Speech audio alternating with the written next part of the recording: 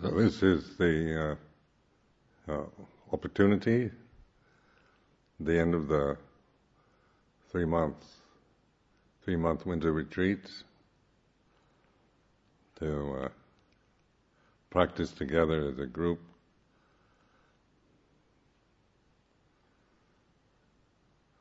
So during the 3 months we have opportunities for living in the forest, practicing alone, and kind of ordinary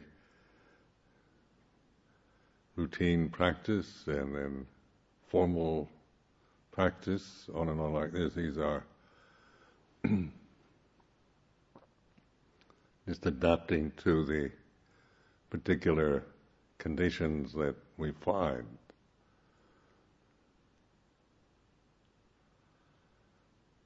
That come our way, are available.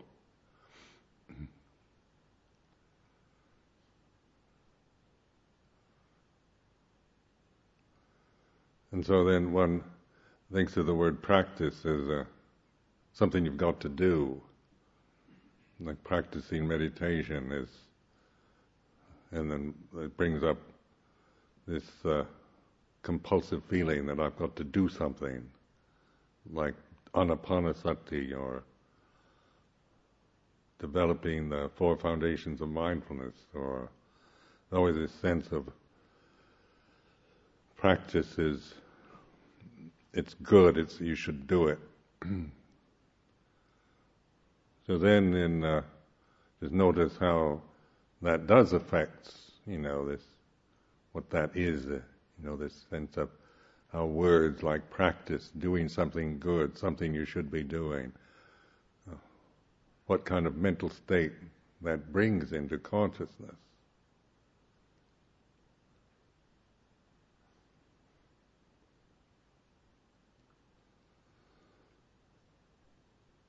When you're in the woods, in the Hammer Wood, alone, without a particular, form, like morning, evening chanting and that, where you're left to your own resources. Sometimes that first can be quite daunting, because we want to establish some form for our practice. And we also can get into the idea we should practice. It's all the time. Really practice. And then what happens, So the important thing is the awareness, seeing how conventions, ideas, words, things affect your consciousness.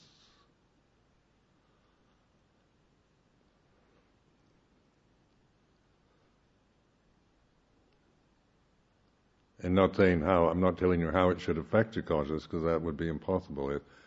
It affects it the way, like this, whatever the word practice does to you right now, it's like this. Group practice, formal meditation practice, walking practice, sitting practice, vipassana.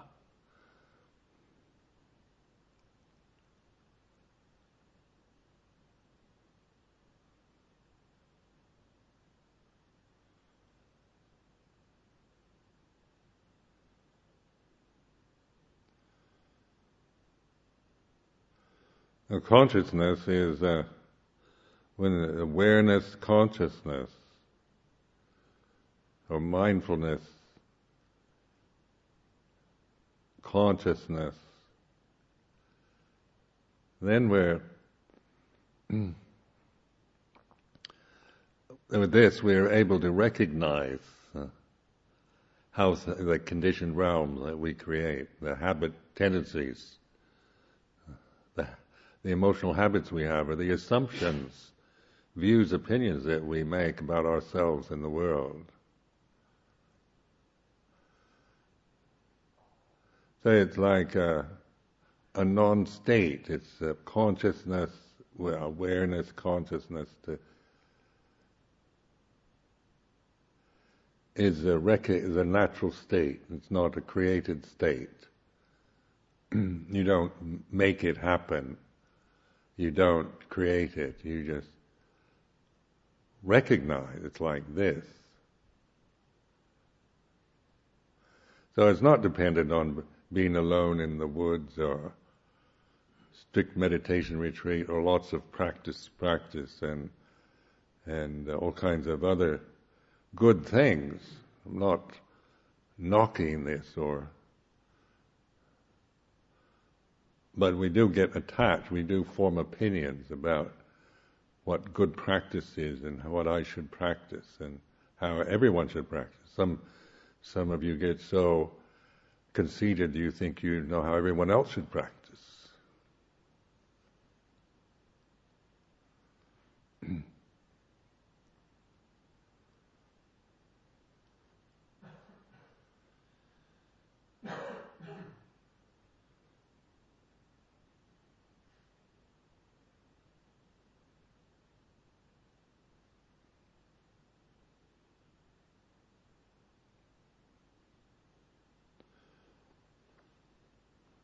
Now when I say we're pointing to consciousness and mindfulness, awareness, then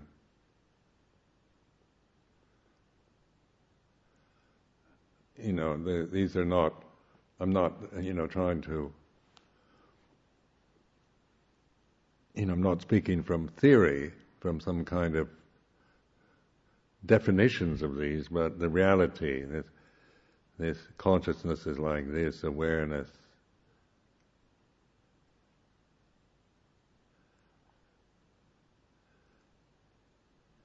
It's recognized, realized, recognized. And so from there you have perspective on the comings and goings of your thoughts, emotions, memories, ideas, and all the rest of the sensual experiences, sight, sound, smell, taste, touch. But then you're looking at it with wisdom, panya, rather than from just the conditioned reactions, habits that you had, or in other words, attachment or upadana. So when we don't realize this natural state of being, then we are kind of conditioned creatures, personalities. We're monks and nuns, we're Theravadan Buddhists, we're British or American or Thai or Russian or Cambodian or whatever. Then we attach to all the conventions. And then, of course, we react accordingly. The love, hate, the like, dislike, the habit patterns we have in regards to the conventional world that we're identified with and attached to. So in the Four Noble Truths, the aim is to recognize the dukkha of attachment, or the suffering that comes through attachment to conditions.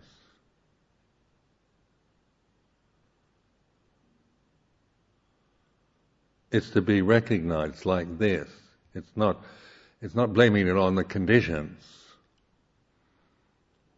So it's nothing to do with the conditions for their quality, but it's recognizing how attachment even to the very best conditions is still unsatisfying, unsatisfactory. And also the dukkha, in terms of the three signs, anicca, dukkha, anatta. If you really contemplate anicca in every possible way, through sight, sound, smell, taste, touch, thought, emotions, everything, with subtle movements, energetic movements, or memories, coarse, subtle, whatever. when you really understand anicca, then dukkha also becomes apparent, because the suffering that is so rampant in the human realm is because we expect more from the conditioned realm than it can possibly give us. And we're looking for happiness in the conditioned realm. We are going to end up being disappointed.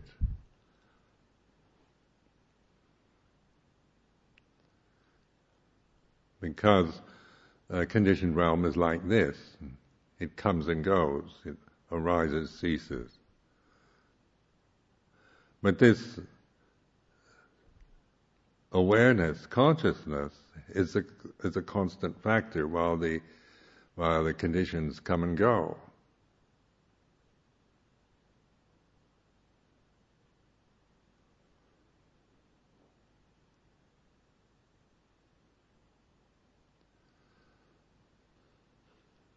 So it's recognizing this natural state. Consciousness is light also.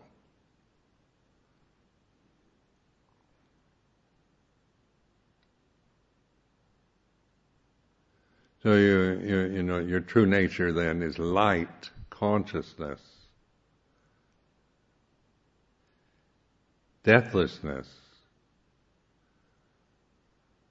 This is Dhamma, natural, nature, the way it is. But then the self-view arises from identity with the conditions. So we're caught into the body identity, attachment to our bodies, rupa vedana sanya sankhara. And then sense consciousness, seeking, the pleasurable experiences through the senses, trying to avoid or get rid of or resist the unpleasant sense experiences. Emotions, we want to be happy and blissful and have have meaning, purpose, and good relationships, and success in our lives, so that emotionally, we long for the best that we can conceive of.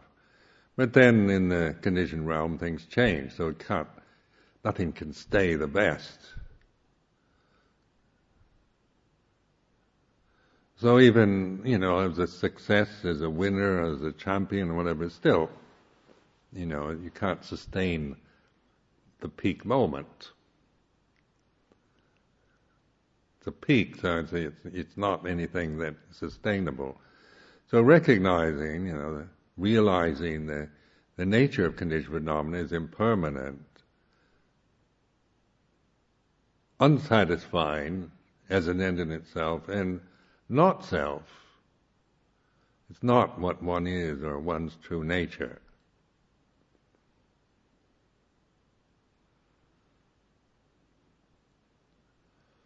So the reflecting over and over again in this way, because we do forget, and we need to remind ourselves and be reminded. So this reflections in the morning are just trying to remind you. You've heard this. I've been speaking like this for years now. You've heard it over and over again.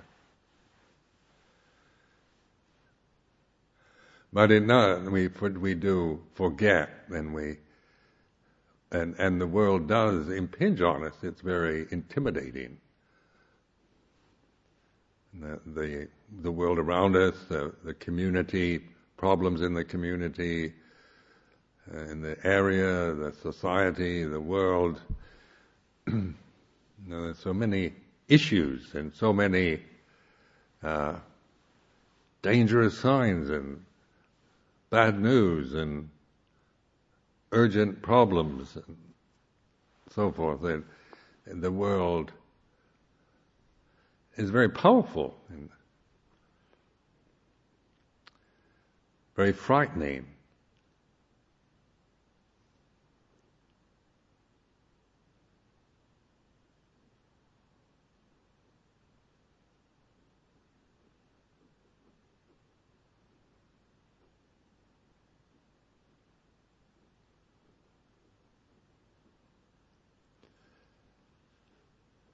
Also, there's so many things happening all at once that it's very confusing.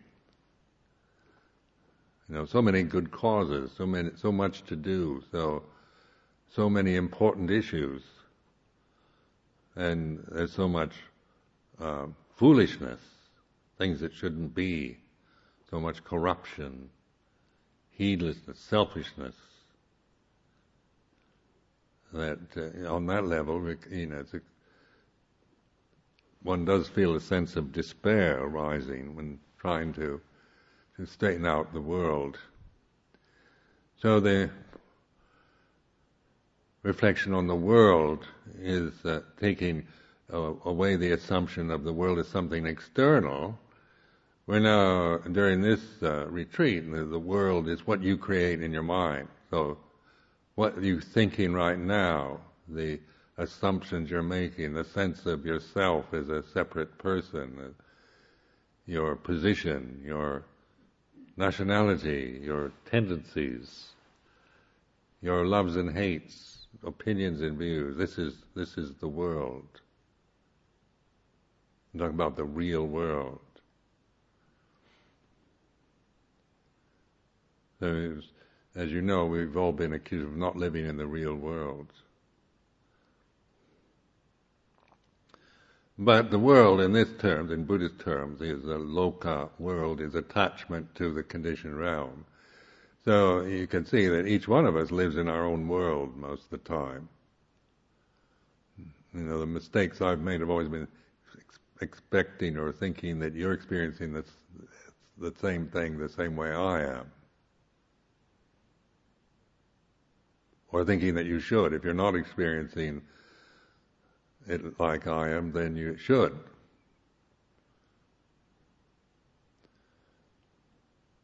But that is another opinion, isn't it? It's not that each one of us has our karma, the things that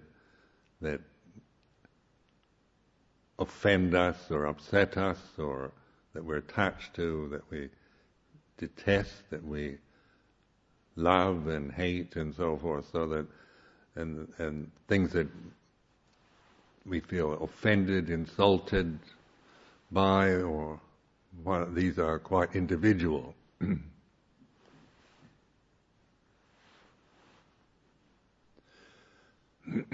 So the conditioned world is infinite variety of change. It's all the colors, the red, blue, yellow, and all variations on primary colors, and it's men and women, and day and night, sun and moon, right and wrong, what should and what shouldn't be, heaven and hell, angels and devils, a whole range, infinite variety of refinements, coarseness.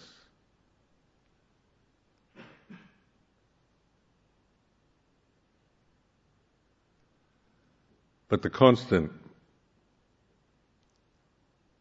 non-state is this consciousness. Through all this, we're conscious. And with awareness, then consciousness is no longer just being taken over by attachment to the forms out of ignorance. So like out of ignorance, out of not understanding, not seeing the true nature of things, then we're constantly creating worlds in our consciousness. The sense of ourself as a separate person, our identities, our loves and hates.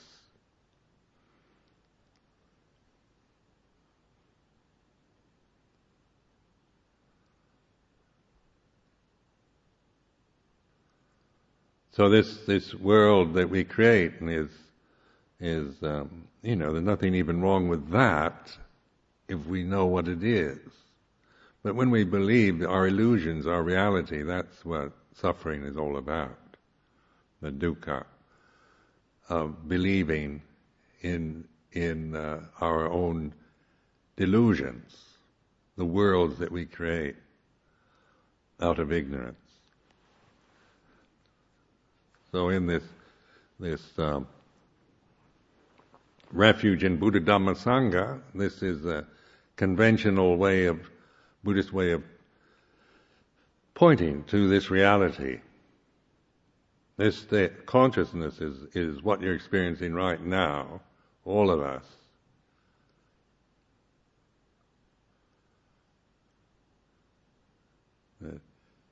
It allows us to see, hear, smell, taste, touch, consciousness.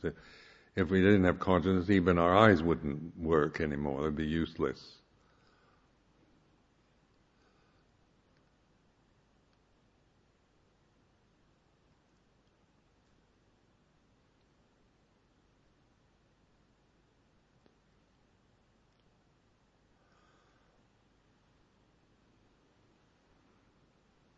So consciousness is not personal, isn't it? I'm not my consciousness. For that appearance, I have to start thinking me, my consciousness. Ajahn Sumedho consciousness is different than Ajahn Karuniko consciousness. But these are, that's a thought, isn't it? That's a identity of I'm Ajahn Sumedho and he's Ajahn Karuniko. We're separate. Two different people. And that's the conventional assumption from the way it seems. But pure consciousness has no name, doesn't belong to any individual, but we all experience it. We all can recognize it.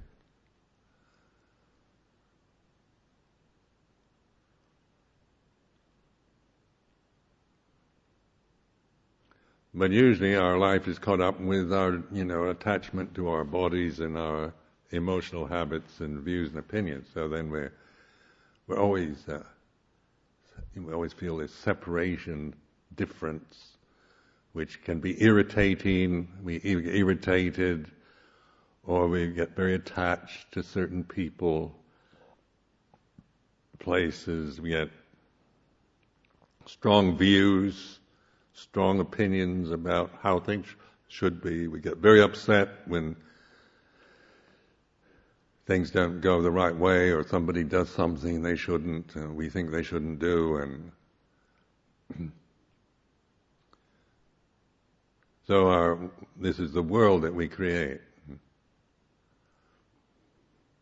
So just pointing at the beginning of this retreat, this is the reality of this world: consciousness, awareness. How do you separate consciousness from the sense of yourself or your thoughts? Because out of ignorance, we're usually only experiencing consciousness through our delusions. So we're, the delusions of attachment to the five khandhas, body, feelings, perceptions, emotions. This is how we experience consciousness, through sight, sound, smell, taste, touch, thought.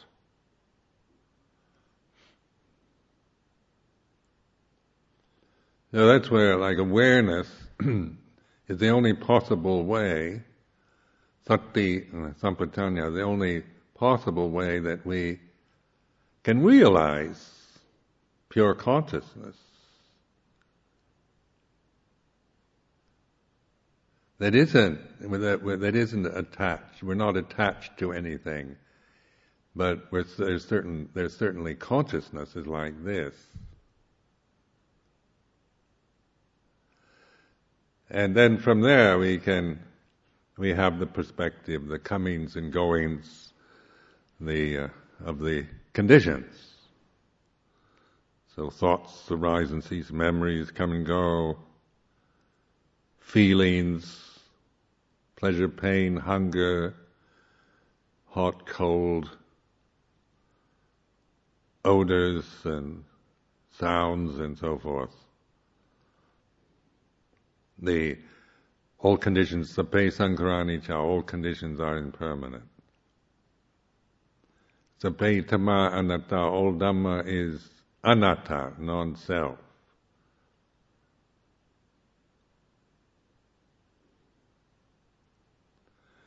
So when there isn't any self, what's left is still consciousness.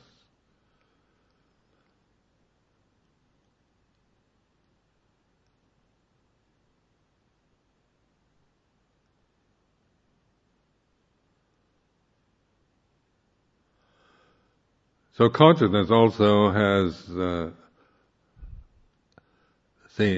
because when we're not attached to forms and conditions, then consciousness it sustains itself. We don't create it. I don't make myself conscious.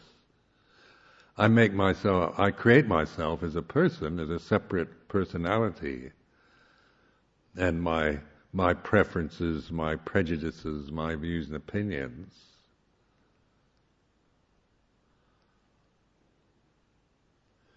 But if I stop doing that and just observe, witnessing, and investigating this moment, the here and now, because it's consciousness now, and then if I'm paying attention, just noticing, observing what I'm feeling, just the feeling in my guts, or the attitude or general mood that you happen to be in right now. Or your physical body, how is it? What does it feel like right now? The breath, anapanasati.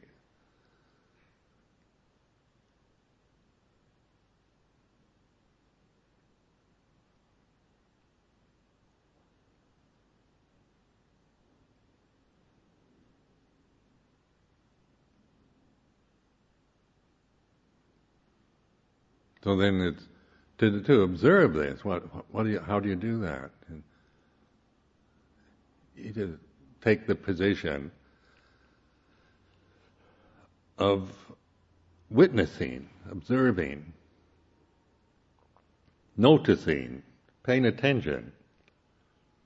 So the teachings, the Buddhist teachings are kind of expedient means for reminding us to remember, pay attention.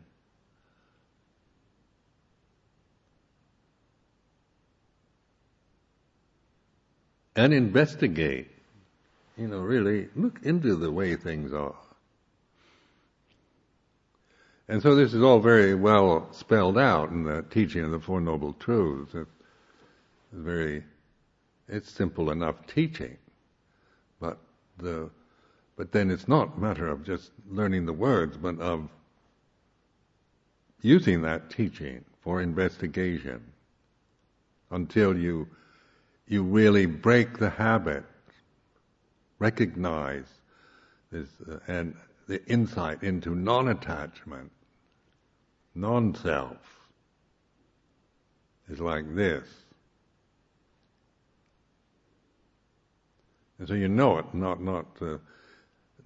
just think that sometimes you might think you know it. But then the real test is when you get through a lot of concentration and sensory deprivation, one can get very pleasantly tranquil. But then what happens when you go back and somebody starts yelling at you and accusing you of doing something wrong, and then what happens? So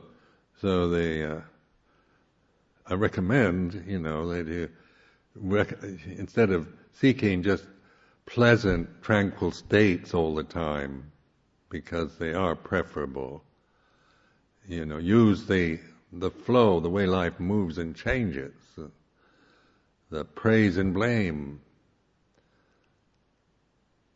the war and peace, the whole lot as opportunity, as occasion for realizing this is it, this is the refuge, and the condition is then seen in terms of its anicca quality, its anatta, rather than intimidating and catching us and we're grabbing hold of it and lost into this samsara all the time.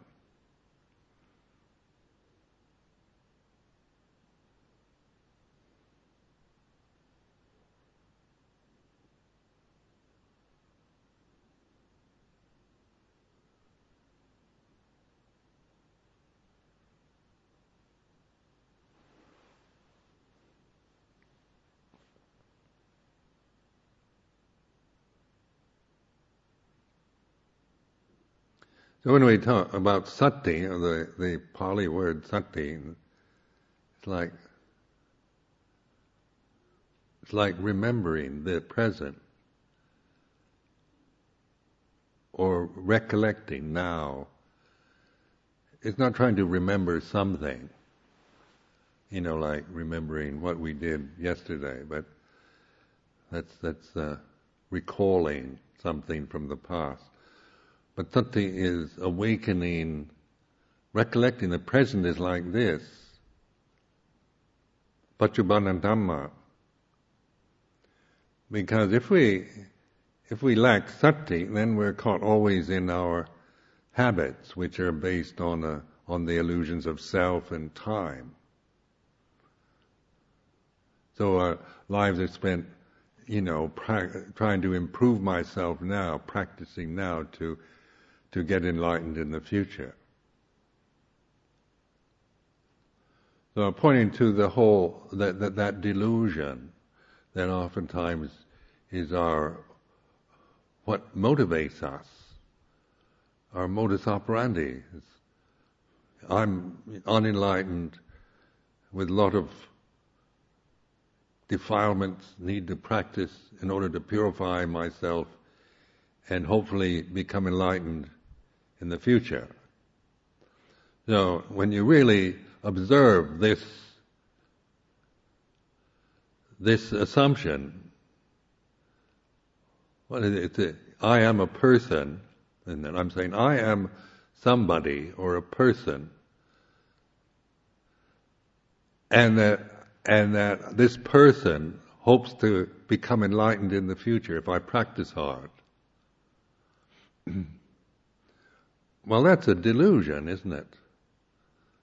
That whole scenario is based on ignorance, on avijja.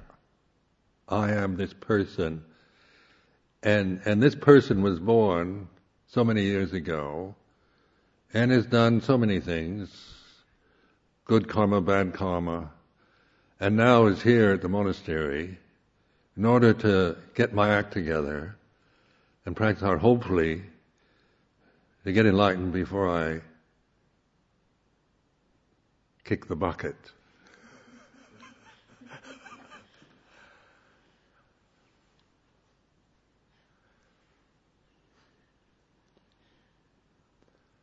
And for those who don't know, kick the bucket means die.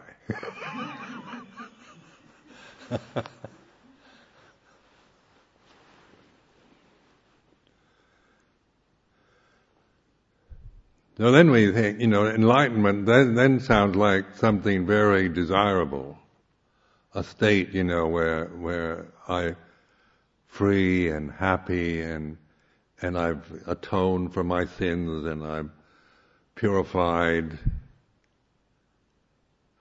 So these are thoughts, aren't they, and words, ideas, the sense of a self, a total commitment to the illusion of self and time as reality. I'm not saying there's anything, saying it's wrong or But, it's not a criticism of it, but pointing to its limitation. If we start from this delusion, if we never question this basic delusion, you could spend years practicing meditation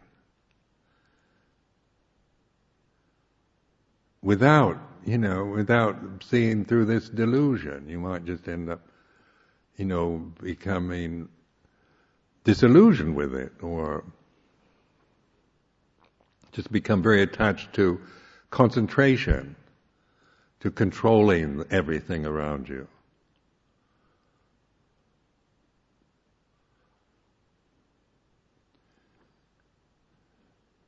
So the idea of time is that I'm practicing now for tomorrow, for the future.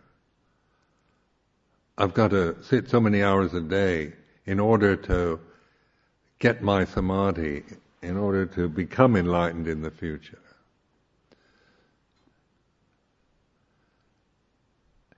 And in a conventional way that might be true. As a person, can a person ever become enlightened? In other words, can my personality ever become an enlightened personality? Let's put it in those terms. Can your personality ever become an enlightened personality? So then the examination of what personality is. What do we mean by that word, personality?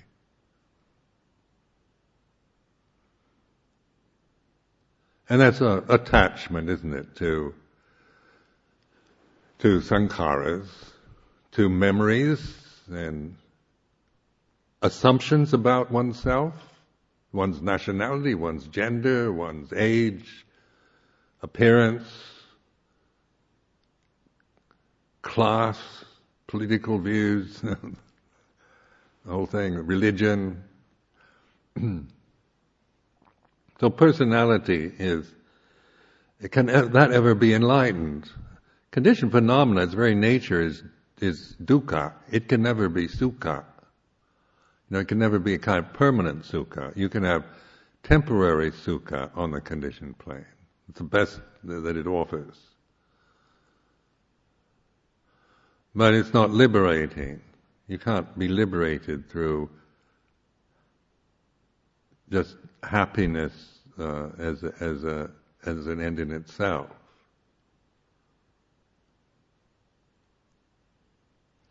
So it's like getting to the roots of this is starting from here and now, because that's all there ever is. Experience is now. Speaking in a conventional way right now, I'm sitting here in this seat. The body is like this. I'm aware now of this, looking and noticing my body. My right leg is under my left. My left leg's on top of my right leg. My legs are bent. My right foot is its usually kind of numb, lumpy feeling. It always has that when I notice it. I don't spend my life being conscious of my lumpy foot, but I did at that moment. Then notice my back. My left hand's resting on the thigh of my left leg right now, and my right hand is touching the mat, resting on the right thigh, touching the mat like this. Now this is just observing, isn't it? I'm saying I've got to sit in perfect posture, and then I start idealizing, oh, there you go, you're slumping again, or, you get into ideals of how you should sit. Then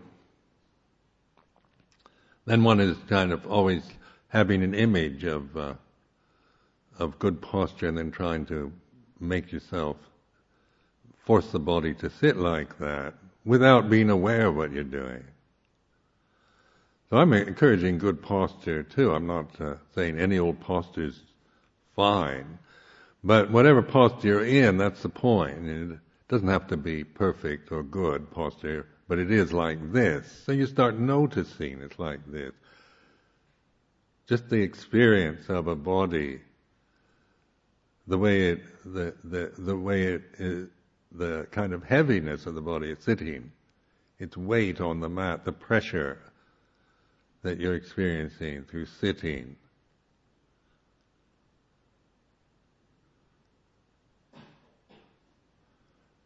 And you can, it's using the body because it's here and now. It's, it's a very obvious presence. And so the four postures, the sitting, standing, walking, lying down, these are, in classic Buddhist terms, we observe. We use the four postures. That doesn't mean you're not aware of your body when it's not in exactly those perfect postures. But it is a way of saying, the movement that you have throughout the day and night, because you're either sitting, standing, walking, or lying down.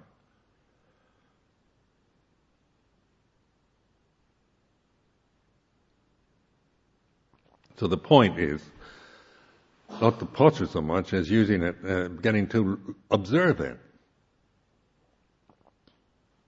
being aware of it, not in terms of criticizing it and trying to, get perfect body or perfect posture or anything, but just being opening to the experience, the reality of your physical body at this moment. It's like this. So that's consciousness, isn't it? That is embracing the body. When I do this, then I have the sense of the body being in the consciousness.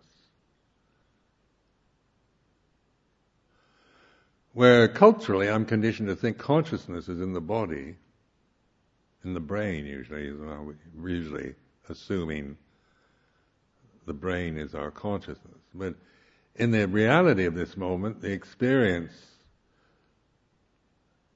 because what I'm doing is just observing the experience of sitting. Is like this. So in order to observe just the act of sitting without focusing on any one thing, any one part of the body, just the reality of sitting is like this.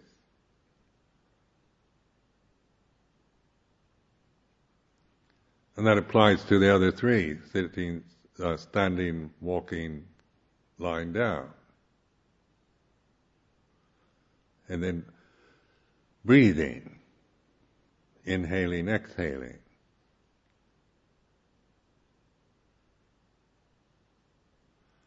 And then mood, what state, what kind of mental state are you in? You awake, feel healthy or sleepy or dull or inspired or bored, indifferent, whatever. These are just words, but there's no way that you should be feeling right now. But whatever you're feeling is like this. Say the mood that you're in, mental state, body like this. So you're noticing, you're being the witness to the way it is.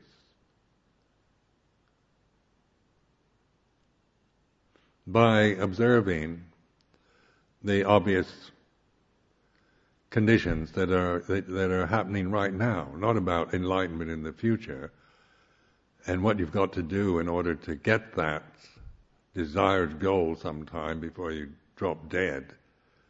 But it's like this. So then reflecting on using the Pali terms like vijnana, consciousness is like this. Sati sampajanya.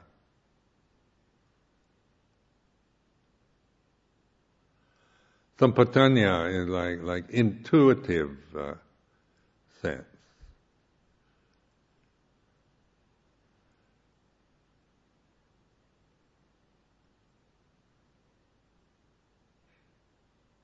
So it's being able to recollect here and now and embrace. It's embracing everything. It's not dividing. It's not a judging,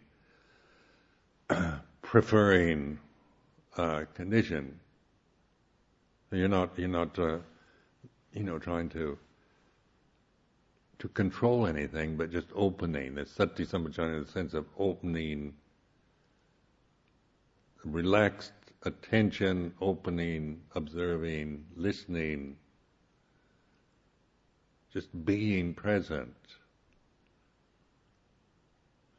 Where the tendency where you have perspective on your habits, like, I've got to practice, I've got to do this, what should I do? A lot of you get confused. You think, should I practice metta first?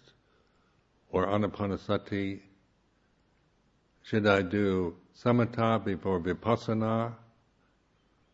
Or should I just bypass samatha and do pure vipassana? Or do I have to get the jhanas first before I can do vipassana? Or should I practice metta first? Or practice my mantra to Kuan Yin? Some of you go outside the tradition. And then, whatever. Now that is all, thinking again, isn't it? What should I do now? Just sit here and be aware of what's next. So this is where it's a matter of trusting this awareness more, recognizing it. So it's not another technique that that you think I'm expecting you to do. Another technique you have to develop. Another thing you have to do. But just trust yourself to open to what it's like right now for you, what you're experiencing right now. And if you aren't sure of what it's like, then it's not knowing like this. What should I do next? Should I practice metta first, or do samatha? Should I do anapanasati first, or second, or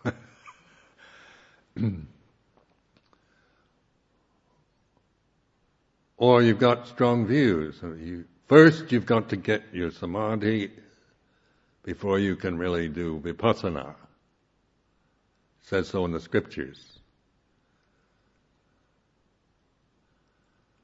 And when you get a certain level of samadhi, neighborhood concentration,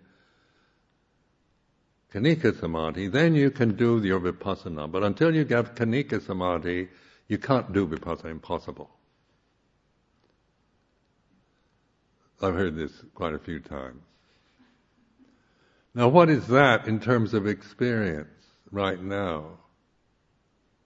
Coming from an authority, and even quoting from the scripture.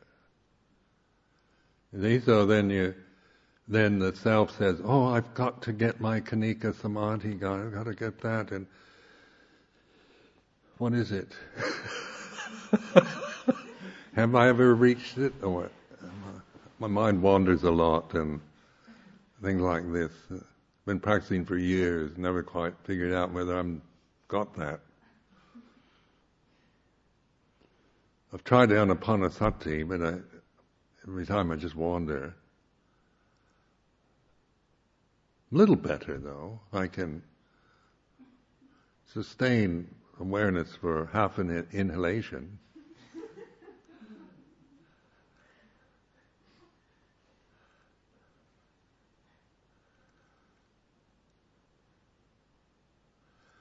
So it's that's why Sati sampajanya is the ability we have to observe the way it is.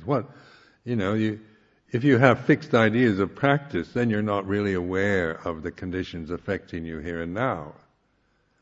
So we tend to force ourselves and to make things happen out of holding to ideas, views and opinions.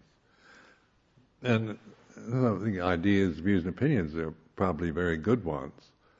But it's the grasping, it's not trusting yourself to observe what state you're in, what you're feeling peaceful or upset or feeling sleepy or dull or feeling, at ease with life, whether you're happy or sad, things are going well or going all wrong. I mean, these are, way that things change for us in consciousness.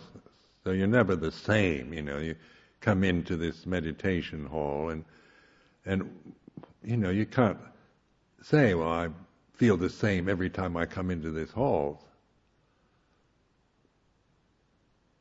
But whatever way you're feeling, whatever state of mind you're in, is like this, noticing, just being aware, awakened to, it's like this.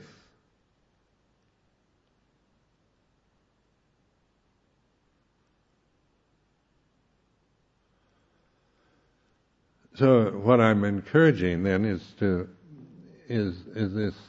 this learning to trust yourself, your ability to observe. And then this is an observing, witnessing, in Thai forest tradition, Puto, the knowing, the way it is. Buddha, the very word Buddha. Puto is the one who knows, the knowing. It's like this. From there, then you're in the present. It's the present. It's not thinking, I've got this bad mood which I've got to get rid of in order to get my Khanika Samadhi. And you get into that one, you're just you're coming from ideas that you've read or somebody's told you, without realizing what you're doing. You believe what the scripture says or what the teacher tells you how you should practice.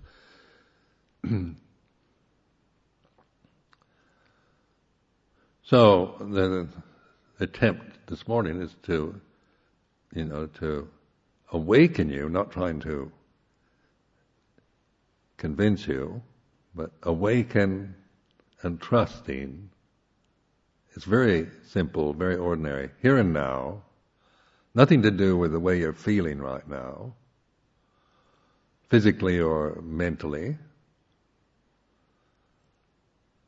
That's none of my business.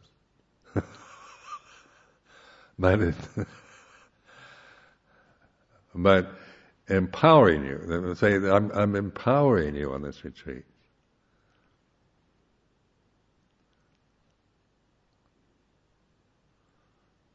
But not me, not like I have some,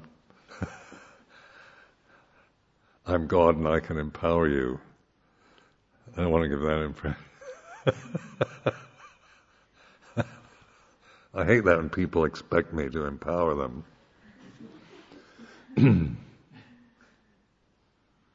But anyway, that's just another view and opinion. But what's going on is like this. Now if you learn to accept the way you are right now, even if you don't like the way you are, so it's like sati sampajanya, it's not a matter of liking or approving, but it's the ability to accept, receive, even what you don't like. It's not trying to say, I don't want this, I don't like it, how can I get rid of it? But a willingness to bear with even the unpleasantness, the pain or the bad mood or the despair or the fear or anger, whatever that you're experiencing now. the way it is, it's like this. So by this way of reflecting, you're beginning to notice, really inform yourself with wisdom, the way it is, see the Dhamma of this, of the reality here and now, rather than operate continuously from avijja or ignorance.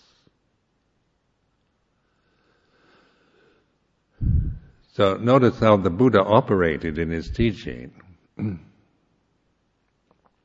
He gave us a conventional teaching. So the Four Noble Truths.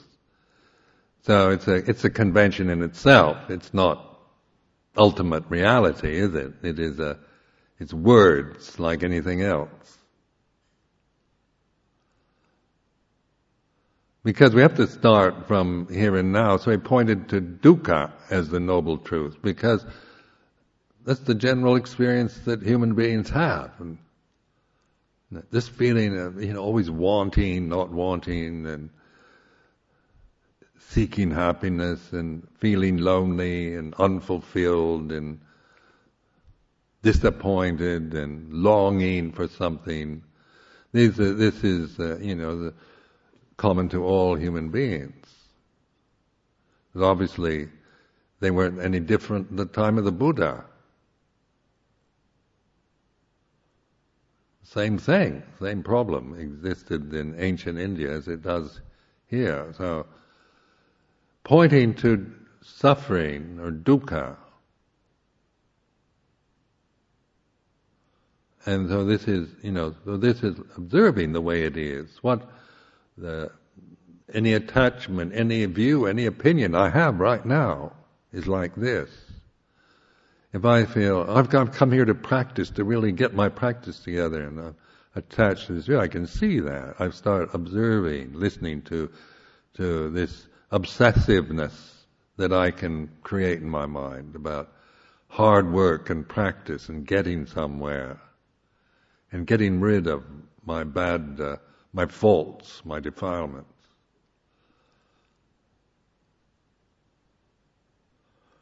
Because that's how my personal conditioning operates. My personality is all about, controlling, trying to get rid of. Very judgmental, isn't it? Very critical mind. How things should be and shouldn't be, how I should be and how I shouldn't be. What good monks and nuns are and what bad monks and nuns are like. So just observing this, the awakenedness, observing is it's a very natural state. I'm not asking you to concentrate or do anything special, but just trust yourself to be attentive, observant, listening, reflecting on it's like this. They say the way it is using language in order to just notice, to point to, not to define or describe what you're experiencing. Not a description. The way it is kind of vague in terms of, you want to get a grasp on the way it is. And they, what way is it? Tell me. Well, it's like this. What's that? What do you mean like this?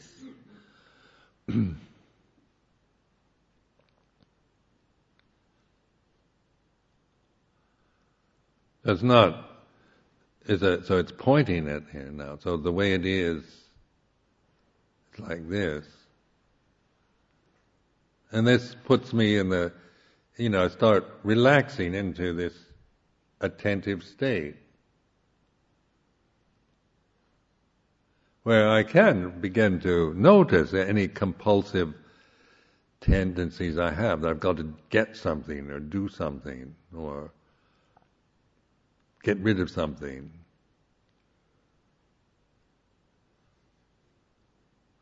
And it's not saying there's anything wrong with that, we're just beginning to notice.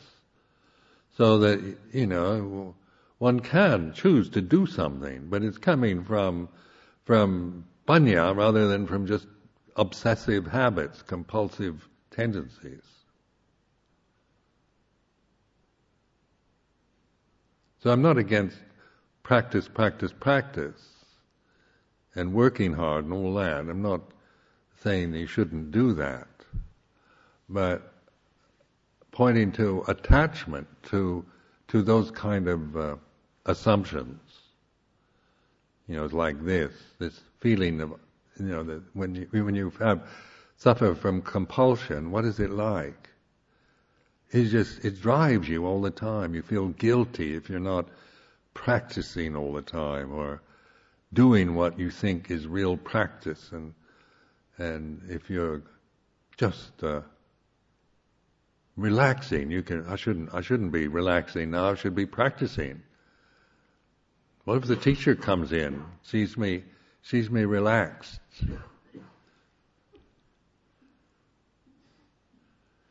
I think I'm not a serious monk. I'm not a good bhikkhu. So we go into like being in the military sometimes, isn't it?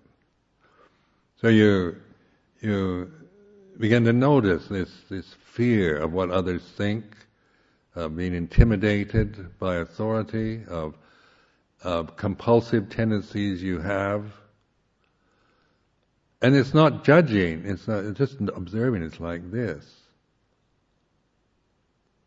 Like we can get into, like an authority problem.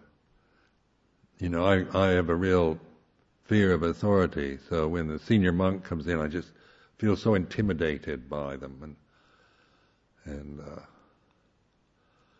because it's his fault. He's always, you can blame the seniority or hierarchy or whatever. But then that doesn't resolve the problem at all. It just makes you resent and blame. So use it, even if some very kind of intimidating teacher or monk comes in, observe, learn from. It's not that you shouldn't feel the way you're doing it. It's feeling when this happens, when these conditions exist, then this is the feeling I'm having. It's like this. And just noticing, and in this way of accepting, it's metta practice also, because metta is our ability to receive unconditionally. Like metta practice is not a critical practice. It's not blaming anybody. It's loving kindness, unconditioned love or acceptance of everything as it is, the changingness of conditioned phenomena, whether it's mental, physical, good, bad.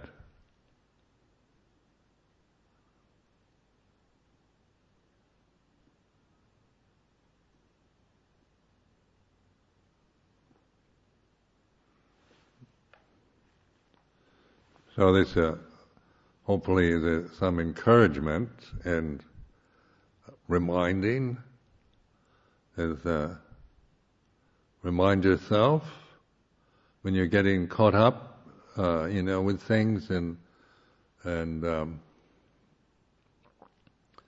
any way, emotionally or just sense of duty or responsibility or the way things change and move in this community, just remind yourself, observe the feeling of the way it is, you feel like this.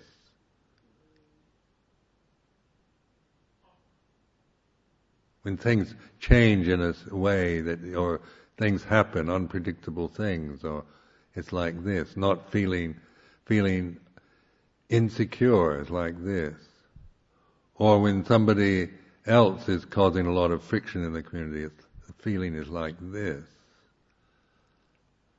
So you're using the situation for awareness, not depending on everybody being in harmony and peacefulness, and then when there isn't any, then blaming and being averse to the conditions.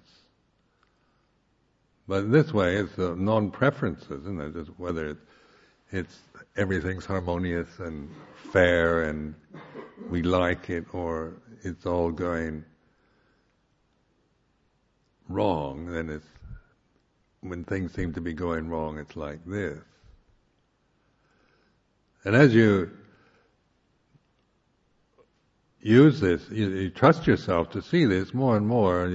Your refuge is in the awareness rather than seeking to control and change and try to, always looking for something, that you imagine would be better. Well, then you can, you just learn from everything this way, whether, what life presents to you in whatever way it does, we learn from it. It's the path for us. There's nothing, no condition is an obstruction or an obstacle. The obstruction is our own ignorance, our refusal to awaken. The vicca, or ignorance.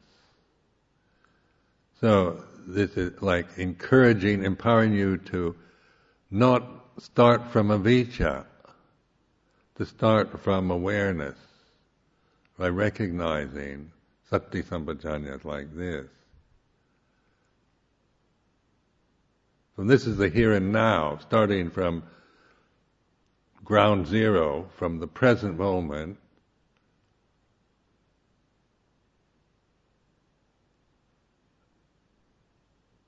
Consciousness, awareness, connected, like this.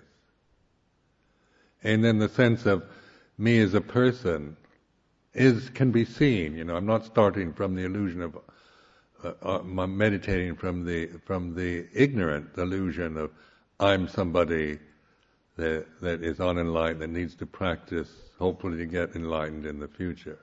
Nor am I assuming I'm enlightened as a person either. I'm not saying I'm already enlightened. I don't need to practice. That's another illusion, isn't it? It's not a matter of being enlightened or unenlightened, but in awakening. It's an immanent act, natural state of attentiveness that you don't create. It's not a state even, it's a non-state that reflects states, that reflects condition.